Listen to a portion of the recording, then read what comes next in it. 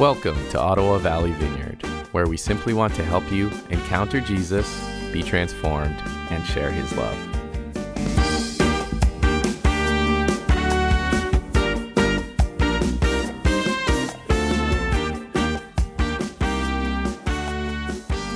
So last week we started our series of sermons leading up until Christmas. I think you guys know this, right? The Advent season.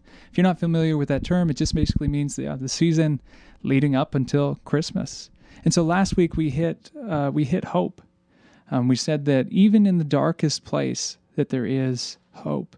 That biblically, that hope is there because of the person of Jesus. And we also said along the lines of this hope is something that can endure any kind of hardship, that the resources, that the foundation, that the source is there for that to withstand and for that to remain steady, even in the darkest times.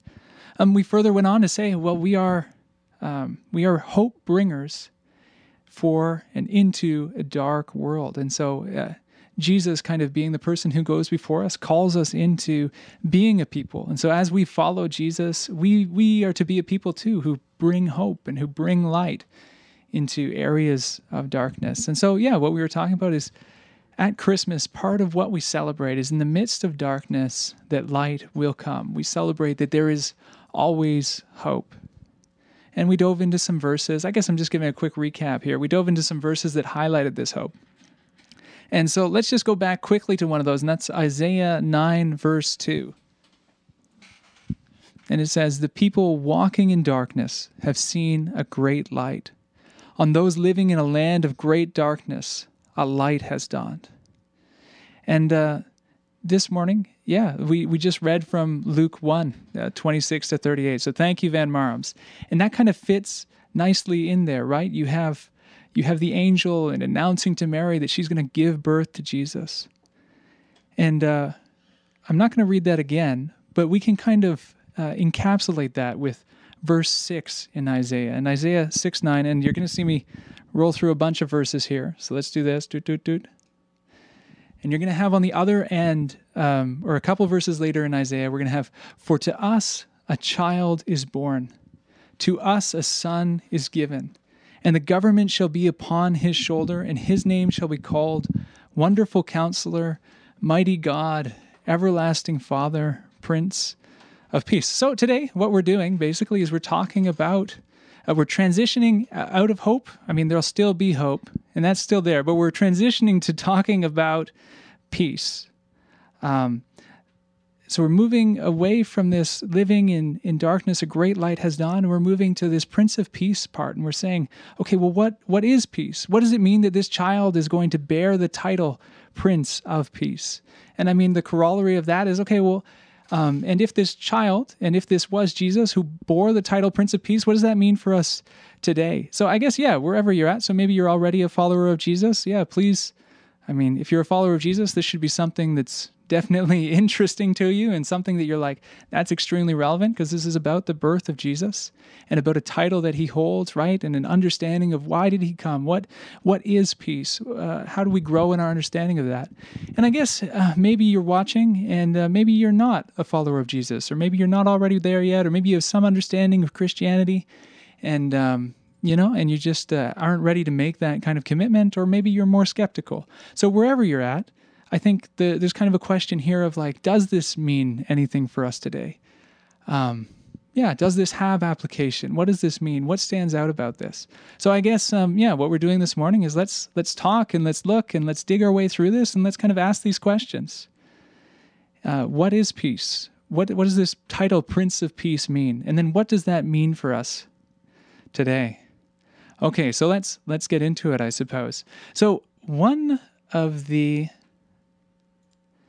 things I think that one of the places where we want to start is probably with definitions. And this is whenever we're talking about anything. I think so much miscommunication happens because we use the same words and we mean different things by different words. And so two people are talking and they're using language, and then other people kind of attach some baggage to that language, or they have a different understanding of how the meaning works. And so we just, like ships in the night, right? We just pass each other. And so I think it's going to be helpful just to start with definitions here. Well, what is peace? Right? We already asked that question. And so let's just start just with a basic dictionary definition. And this is just a Google search, and this is what that set Google search says. It says peace is tranquility, contentment, freedom from disturbance. And it's going to say, secondly, that peace is when there is no war. So I think that's helpful. That's probably a good place to start. But there's an added consideration, right? I mean, the Bible has given Jesus this title of Prince of Peace. And if we're going to understand kind of everything that is meant biblically, or if we're going to understand if there's added pieces, we should probably at least go to Scripture and see, okay, well, are there other things that the Bible brings into this meaning? Are there other things that are being conveyed here? So without further ado, let's do a little bit of word study here. Let's dive into the Bible, and just in order to understand, what does it say? What is it talking about when it means peace? Does it mean this, or does it add certain pieces onto that? And so let's start with the Old Testament. And I'm just going to, right out of the gate, I'm going to list my sources. I'm going to say the Bible Project is great, and they do a great job on this. And I got a lot of stuff for this shalom out of their stuff. So I'm just listing my sources, just so you know that they did a great job. But so shalom. And so when you look through the Old Testament, shalom is going to be your primary word for peace. That's almost interchangeable. That's really what it's talking about. In the Bible, the word shalom, it can mean that dictionary definition of absence of war, but we find that it actually has something more. It doesn't just talk about the absence of something. In Scripture, shalom, there's a presence of something better. It's not just the absence. There's actually a presence associated with it. And so you have, the definition kind of expands, and it expands to include totality, completeness, success, fulfillment, wholeness, harmony, well-being. There's a sense of restored to wholeness. And so this word, shalom, it's not just an anemic absence of war. There's actually like a thickness and a heaviness of meaning. It actually proposes something, or it actually puts something forward. And biblically, shalom, and we can use that interchangeably with peace, biblical peace, it operates on this idea that there's this cosmic order, right? It says that God has created everything. There's this order that God has created. And then everything and every person kind of finds its meaning and it finds its function as it conforms and as it fits into God's purpose. And so this word, you end up with this word meaning something like, this is the realm that is completely ordered. This is the realm that is rightly ordered. Shalom is the place of right order, and it's the place where chaos is not allowed to enter. It's a place where sickness, where war, social strife, all of these things are excluded because everything is in its right place. And so you have the concept of complete or whole, right? And so in the Old Testament, you have a stone, and this stone is described as shalom. And you're like, oh, what? That stone is peaceful? And it's, no, not quite peaceful. That stone is whole. If it's shalom, it doesn't have any cracks in it. It is everything that stone was meant to be. It is a good stone. You have that said about a wall, and so you have a bunch of stones built into a wall, and if that wall is standing, and if that wall is solid, and if that wall is built as it's supposed to be, that wall is shalom. You have in here the concept of complexity with lots of pieces that fit into a state of wholeness. So you have in the book of Job, you have Job's flocks are called shalom. And the idea is that there's no sheep missing. It's kind of overflowing. It's a state of wholeness. There is a wholeness of sheep. Shalom can refer to someone's well-being, right? Life is complex. There's relationships with all manner of people, and there's moving parts. And when one of those relationships is out of whack or out of order, or there's a brokenness there, it breaks down your shalom. It's no longer whole. There's a lack of wholeness. There's a need for restoration. And so to bring shalom means, because you can use it as a verb, it also means to restore. And so you find in 1 Kings, right, Solomon completes the temple. He shaloms the temple. He completes it. You have in Exodus, and you have in the laws, if your animal goes and it ruins somebody's field, you're supposed to shalom that person. You're supposed to restore the damage done to the field by giving them financial compensation that's about equal. And you see the same is true about human relationships. You see that in Proverbs, that to heal a broken relationship is to make shalom. When rival kingdoms when they make shalom, it's not just that they stop fighting each other, it's that they begin working with one another. They begin seeking the good of each other. And so a state of shalom, I think, that's what Israel's kings were supposed to achieve. They were supposed to achieve a state of shalom, of restoration. That's what they were supposed to cultivate. And you have Isaiah reflecting on all the failures of these kings in the history of Israel, and you have him looking forward to a future king. And we just read this. He's looking forward to a prince of shalom, a prince of peace. And this Prince of Shalom, his reign is going to bring shalom with no end. He's going to establish this covenant of shalom with his people, healing all wrongs, mending all that is broken. And so eventually what's going to happen is there's this era of peace that is going to encompass the entire world. And shalom, peace, is going to be the mark of this awaited kingdom of God. There will be one who will be born, who will be the Prince of Shalom, the Prince of Peace, the Prince of Restoration. And so we can move from the Old Testament, we move towards the New Testament. And here, shalom is kind of interspersed with the Greek word eirene. And so you have Jesus' birth announced by the angels, right? Peace on earth, eirene on earth. You have Jesus speaking. He's come to offer his peace to others. He says, "My peace I give to you." The apostles, they say, Jesus made eirene. Jesus made peace between messed up humans and God. He restored the wholeness. He restored the relationship that was broken between humans and their Creator. You have Paul calling Jesus in Ephesians. He calls Jesus our eirene. Jesus is our peace. He's the one by which it is possible for us to be restored. And similarly with hope, we now have us being called as a people to be a people of peace. I mean, as we follow Jesus, right, that's part of what being a Christian means, to be called after the name of Christ, to follow Jesus, that we're called to be people of peace. We're called to be people of shalom and of eirene. We're called to be people of restoration, people bringing broken things back to the place where they're supposed to be. And we see this in Jesus, and in Jesus we see the image of God, and we see that God is a God of peace. God is a God of restoration and wholeness. And kind of just taking these in summary, right? The Old Testament, the New Testament, we kind of see this together, that true peace is taking what is broken and restoring it to wholeness.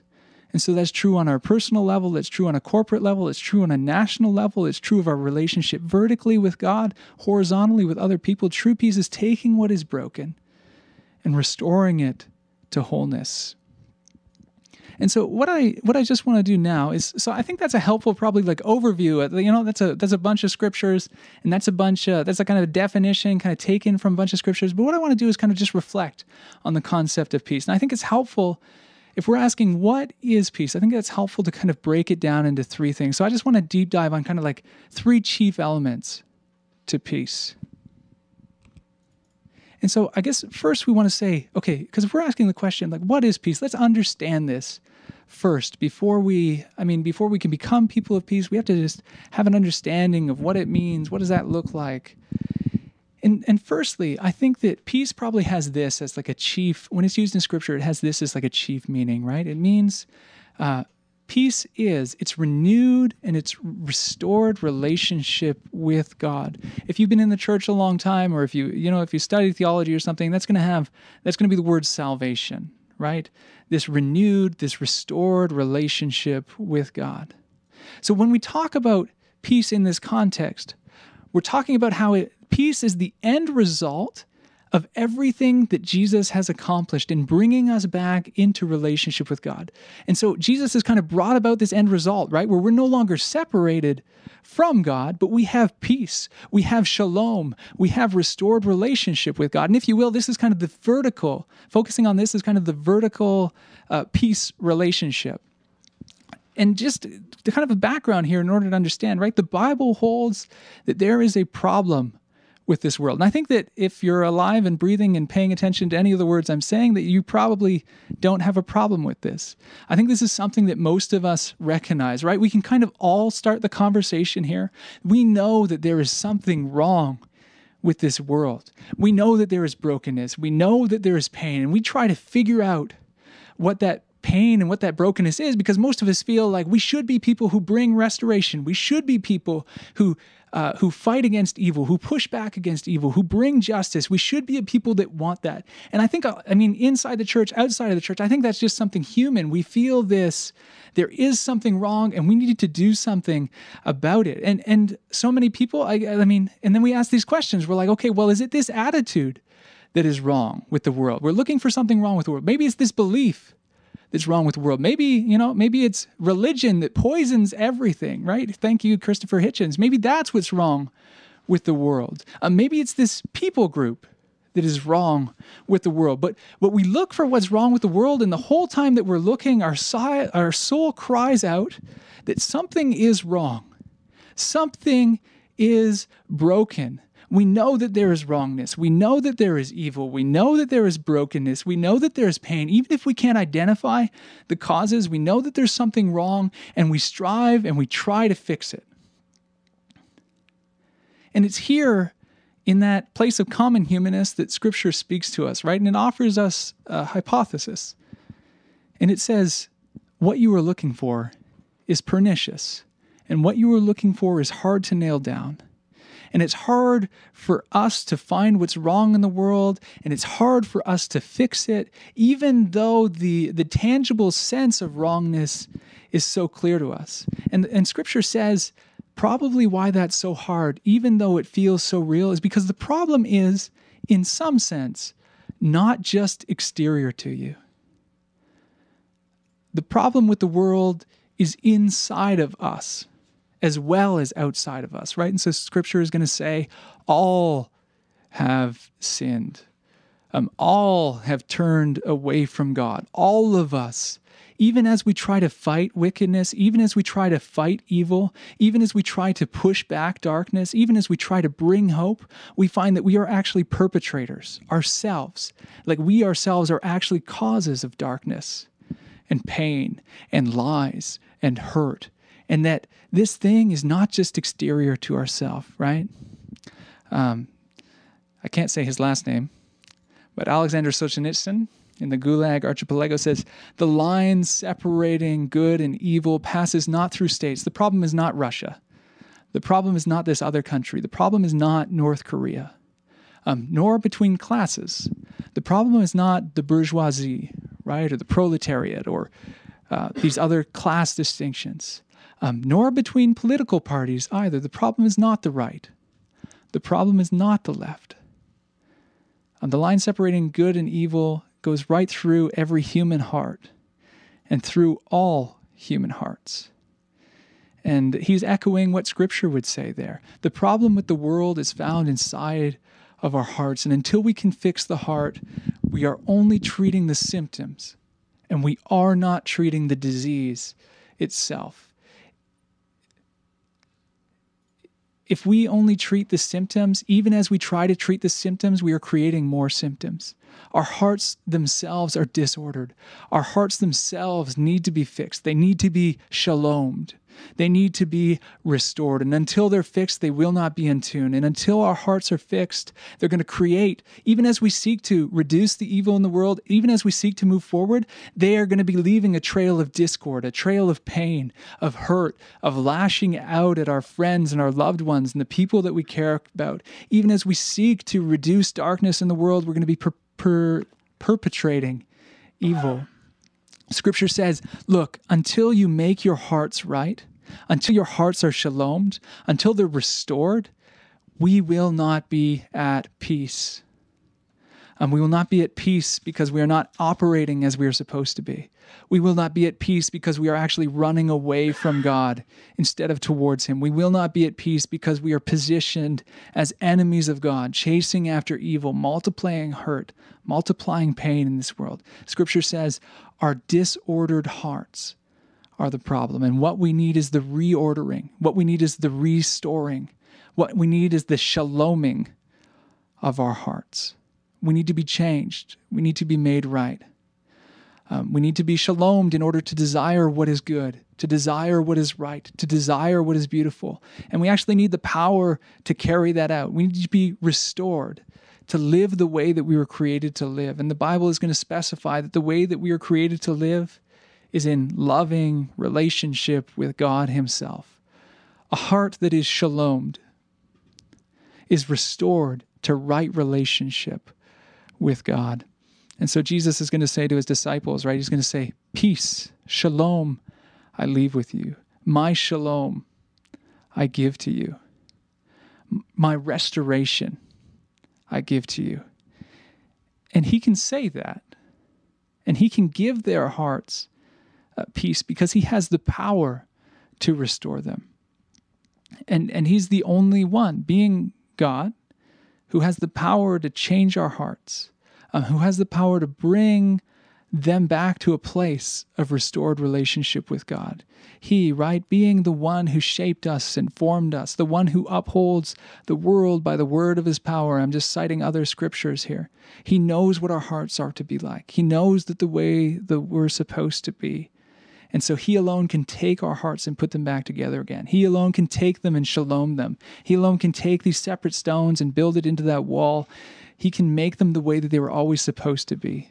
He can make them to love beauty, to love goodness, to love justice, to love hope, to love and to pursue God and righteousness and goodness. And as we pursue it, not to leave a trail of destruction in our wake. He can reach into our lives and he can make us a new people. A people who want what is good, whole, right, a people of hope, and a people of peace, a people of shalom. And, I didn't give you, I guess here we go. Nope, this is right. We're in the right order with the slides. So there's more here, and so we'll go a little bit more. Peace is also wholeness. Biblical peace, and we've said this already, and we kind of touched on this, but it's so much more than just absence of war and strife, right? Peace is not the absence of something. Peace, shalom, is actually the presence of something. It is completeness, wholeness, success, fulfillment, harmony, security, well-being. Peace, shalom, is everything that we were meant to be. To grow in peace is to grow in completeness, and it's to grow in wholeness. It's to grow in peace is to grow into what it means to be fully human. And so Jesus, being the Prince of Restoration, being the Prince of Peace, means he is the one who is bringing wholeness. He is the one who is bringing restoration. He's the one who is making us everything that we are meant to be. And so Jesus is the one in whom, if we come to him, and these are his words, not necessarily mine, in him we find full joy. In him we find full completeness. In him we find everything that we are meant to be. In him our hearts have been made right. And in him we have freedom from chains. We have the breaking of powers that were over us.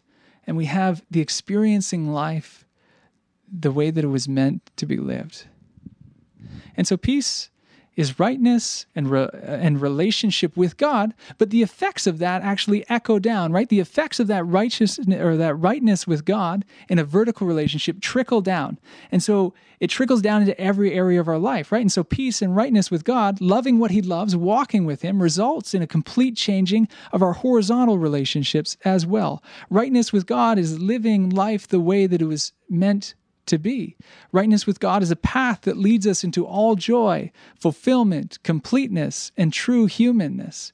And so peace is wholeness. As we live for what we're created for, in the way that we're created, we become more and more rightly ordered. Peace takes a deeper root in us. We continue to move closer and closer to full shalom. And so it's true, right? That was the first point. It's true that biblically that peace is right relationship with God. But that then results in wholeness on a horizontal level as well. And so it trickles down. Okay, so I've got one more point here. Peace is also experiential. Okay. My purpose in highlighting this last piece, my purpose in highlighting this last piece is kind of just a reflection a little bit on the nature of peace. So we can talk about the objective realities of things, right? So I can say, here's peace, here's a definition of peace, here's what peace means. And so there's here, I'll give you a word picture, okay? So there's a balcony and you're overlooking this path that goes up a mountain, right? It's a nice view. It looks really good. And so you're standing on this balcony. And so this is the objective level. From here, you can kind of see the path. And so you can see that twist and you can see that turn. And you're like, oh, that place looks kind of steep. And like, oh, I wouldn't want to do that. That part looks dangerous. And so there's a way in which we can stand on this balcony view and we can kind of have a view of peace and we can say, this is what it means. This is what it looks like. But then there's a different perspective. And that perspective is the one of actually walking or hiking the path. That's the one of actually experiencing it. And so we can talk about what peace means on a large scale, but I think that there's something extremely important about talking about what peace is experientially as well. And so here, what I'm going to try to do just right here is I just kind of want to enter into the race or enter into the hike and speak in a way that maybe brings this into our experience a little bit more.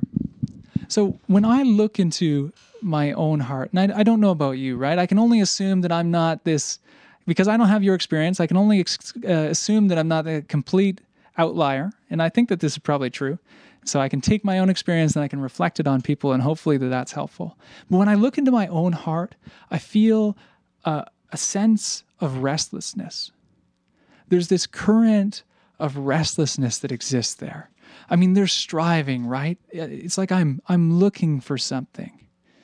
And I'm so often looking for something. And then contrasted with this restlessness and with this looking and this undercurrent of restlessness, there's times when I find a sense of peace. Or there's times when I feel a sense of rightness. And those times of rightness, they don't go on indefinitely, right? They eventually pass. And my heart kind of reverts to this original state. And it's like this original state of restlessness. And I guess in my own experience, this restlessness, it moves me towards busyness, right? And this restlessness, this is when I lose myself in binge reading a novel, right? I have a day off and I'm like, I've been busy and my heart has been all over the place and I need to just read this book. And so I sit and I read this book almost to the exclusion of everything else. And I reach the end and I realize that I'm not actually satisfied. But my heart somehow my heart drove me to pursue this thing that doesn't actually answer the need that I have. And I actually end up more dissatisfied or more tired at the end of that than I would maybe if I had done something else. But it's like this restlessness that has drove me to that point, right? Restlessness is when I spend most of my day looking forward to something. And maybe it's something tomorrow, or maybe it's something Friday night, or maybe it's something 3 weeks from now. And I'm looking forward to this thing, and that looking forward to the thing causes a dissatisfaction in the present, and it causes a dissatisfaction in the things that I'm actually doing. And I lose sight of the good things in the present. This restlessness, it's when I go to bed and I just don't feel like sleeping and I scroll through Facebook and I don't really know what I'm looking for. I just know that I'm looking. I just know that there's a looking for something. And there's this undercurrent of restlessness. And I haven't lived your life. I'm only...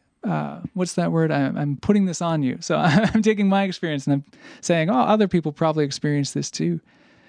But I think that just generally, if we're going to generalize that, I think that there is a current of restlessness in our hearts. I think there's something going on with the human condition that promotes dissatisfaction with the present and something that just longs for more. And so we look and we look and we don't even know what it is that we're looking for, but we look and we look. And we just never seem to find what it is that we're looking for. Or if we do find something, the satisfaction with that thing doesn't last very long. I mean, it seems like given enough time and left to ourselves, we know that our hearts will drift and we'll begin to look for something else, no matter what it is that we have in the present. It seems like there's this cry in our hearts for more. There's this restless current of dissatisfaction that whispers, there is more. There's got to be more. There's something else. And maybe I'll leave that there. So that's the current of dissatisfaction. At least that's been my experience. And I think I've experienced peace too. And I think those moments of peace experientially, right? This is on the path. I think those moments of peace are those rare moments when we find ourselves kind of like fully engaged, or we find ourselves like fully present in the moment. Like, I'm sitting in a coffee shop and I'm struck by the beauty of the world, and I'm struck by the beauty of the moment, and I'm struck by remembrance and thankfulness for all the blessings that I have. It's a moment when we know that we're participating in something that's good. And it's more than just good. It somehow seems right. It somehow seems ordered. It's in these moments that there's rightness, there's wholeness, there's completeness, there's success. And I really think that these moments are kind of a taste of shalom. I think that these moments, those moments when we're struck by beauty, I think that's a taste of the presence of God. I think that's a taste of true peace. And the promise that we're reminded of at Christmas is that Jesus is the Prince of Peace, right? He's the Prince of Restoration. He's the one who makes peace possible.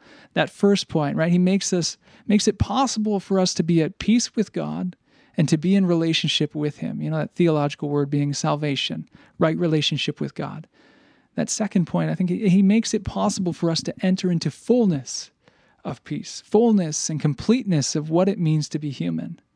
And then I think in an experiential sense, I think that Jesus really is the locus of what our hearts long for.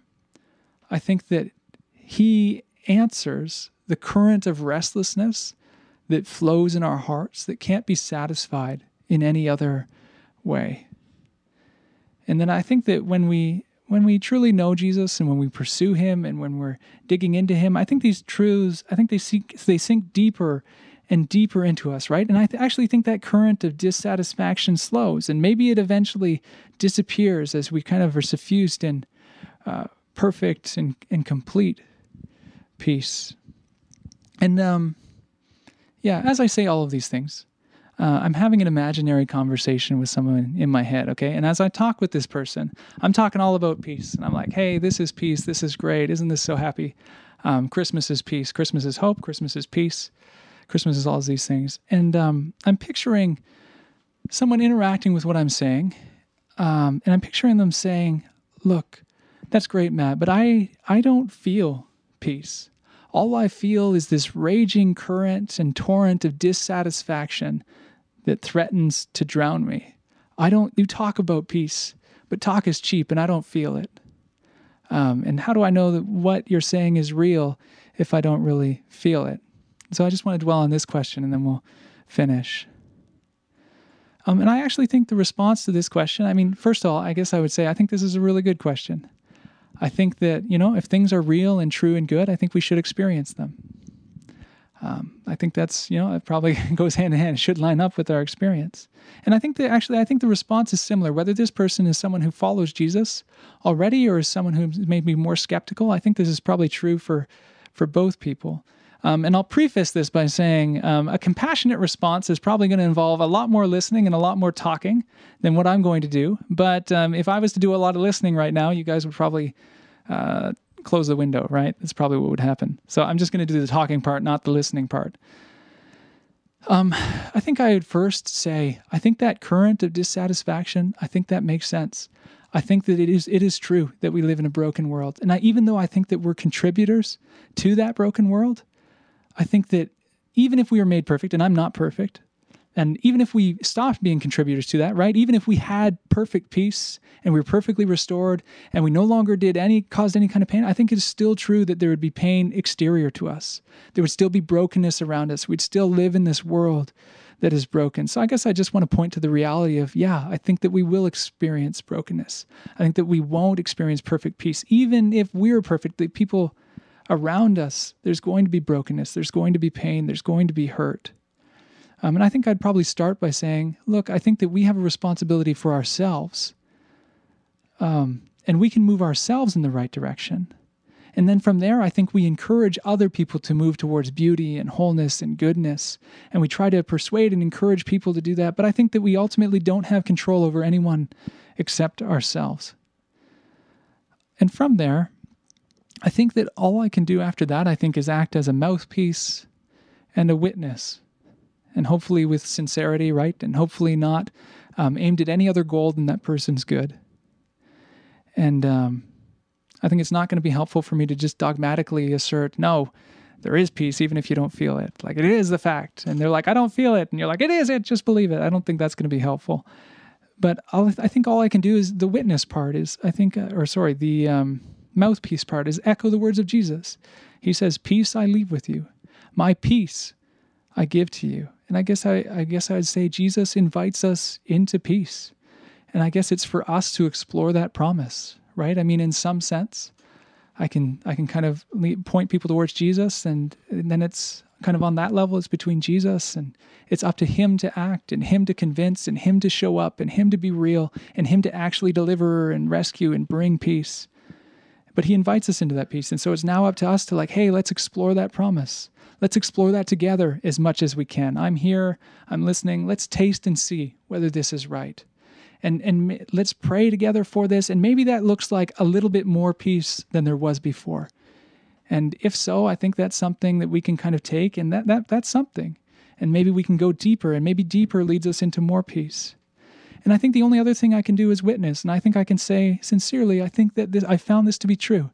I think that Jesus really is peace. The closer that I get to Jesus, the less strong that current of restlessness in my own heart is.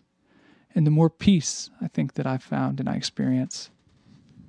And I think I experience this not because it's a placebo. I think I experience this because it's true and it's real. So let's wrap this up. And I think I just want to end this talk by placing the same invitation before us today. Right at Christmas, we celebrate what we read in Isaiah 9:6. For to us a child is born, to us a son is given, and the government shall be upon his shoulder, and his name shall be called Wonderful Counselor, Mighty God, Everlasting Father, Prince of Peace. And I guess I just echo that and say Jesus calls us into peace with God. He calls us into restoration. He calls us into fullness. He calls us into fullness and completeness with each other. He calls us into all that it means to be human. And he calls us to really be a people of peace, experiencing this, and then carrying that peace with us into a world of restlessness, and into a world that lacks peace, into a world of anxiety and fear.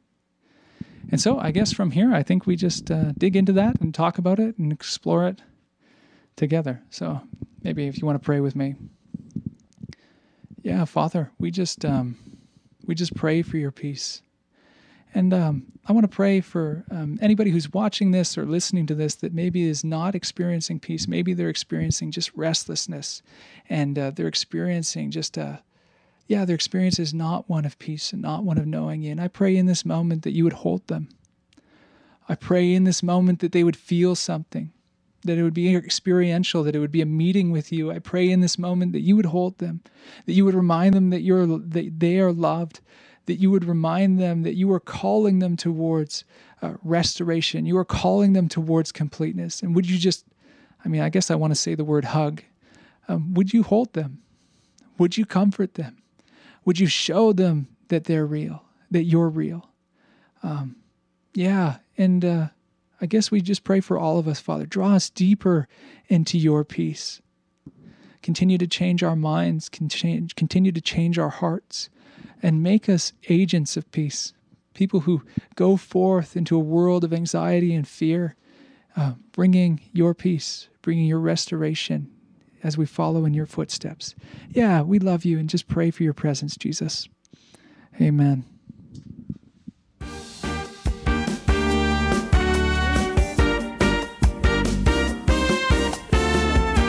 Thanks for joining us. To connect to the ministries of Ottawa Valley Vineyard, visit ovv.ca.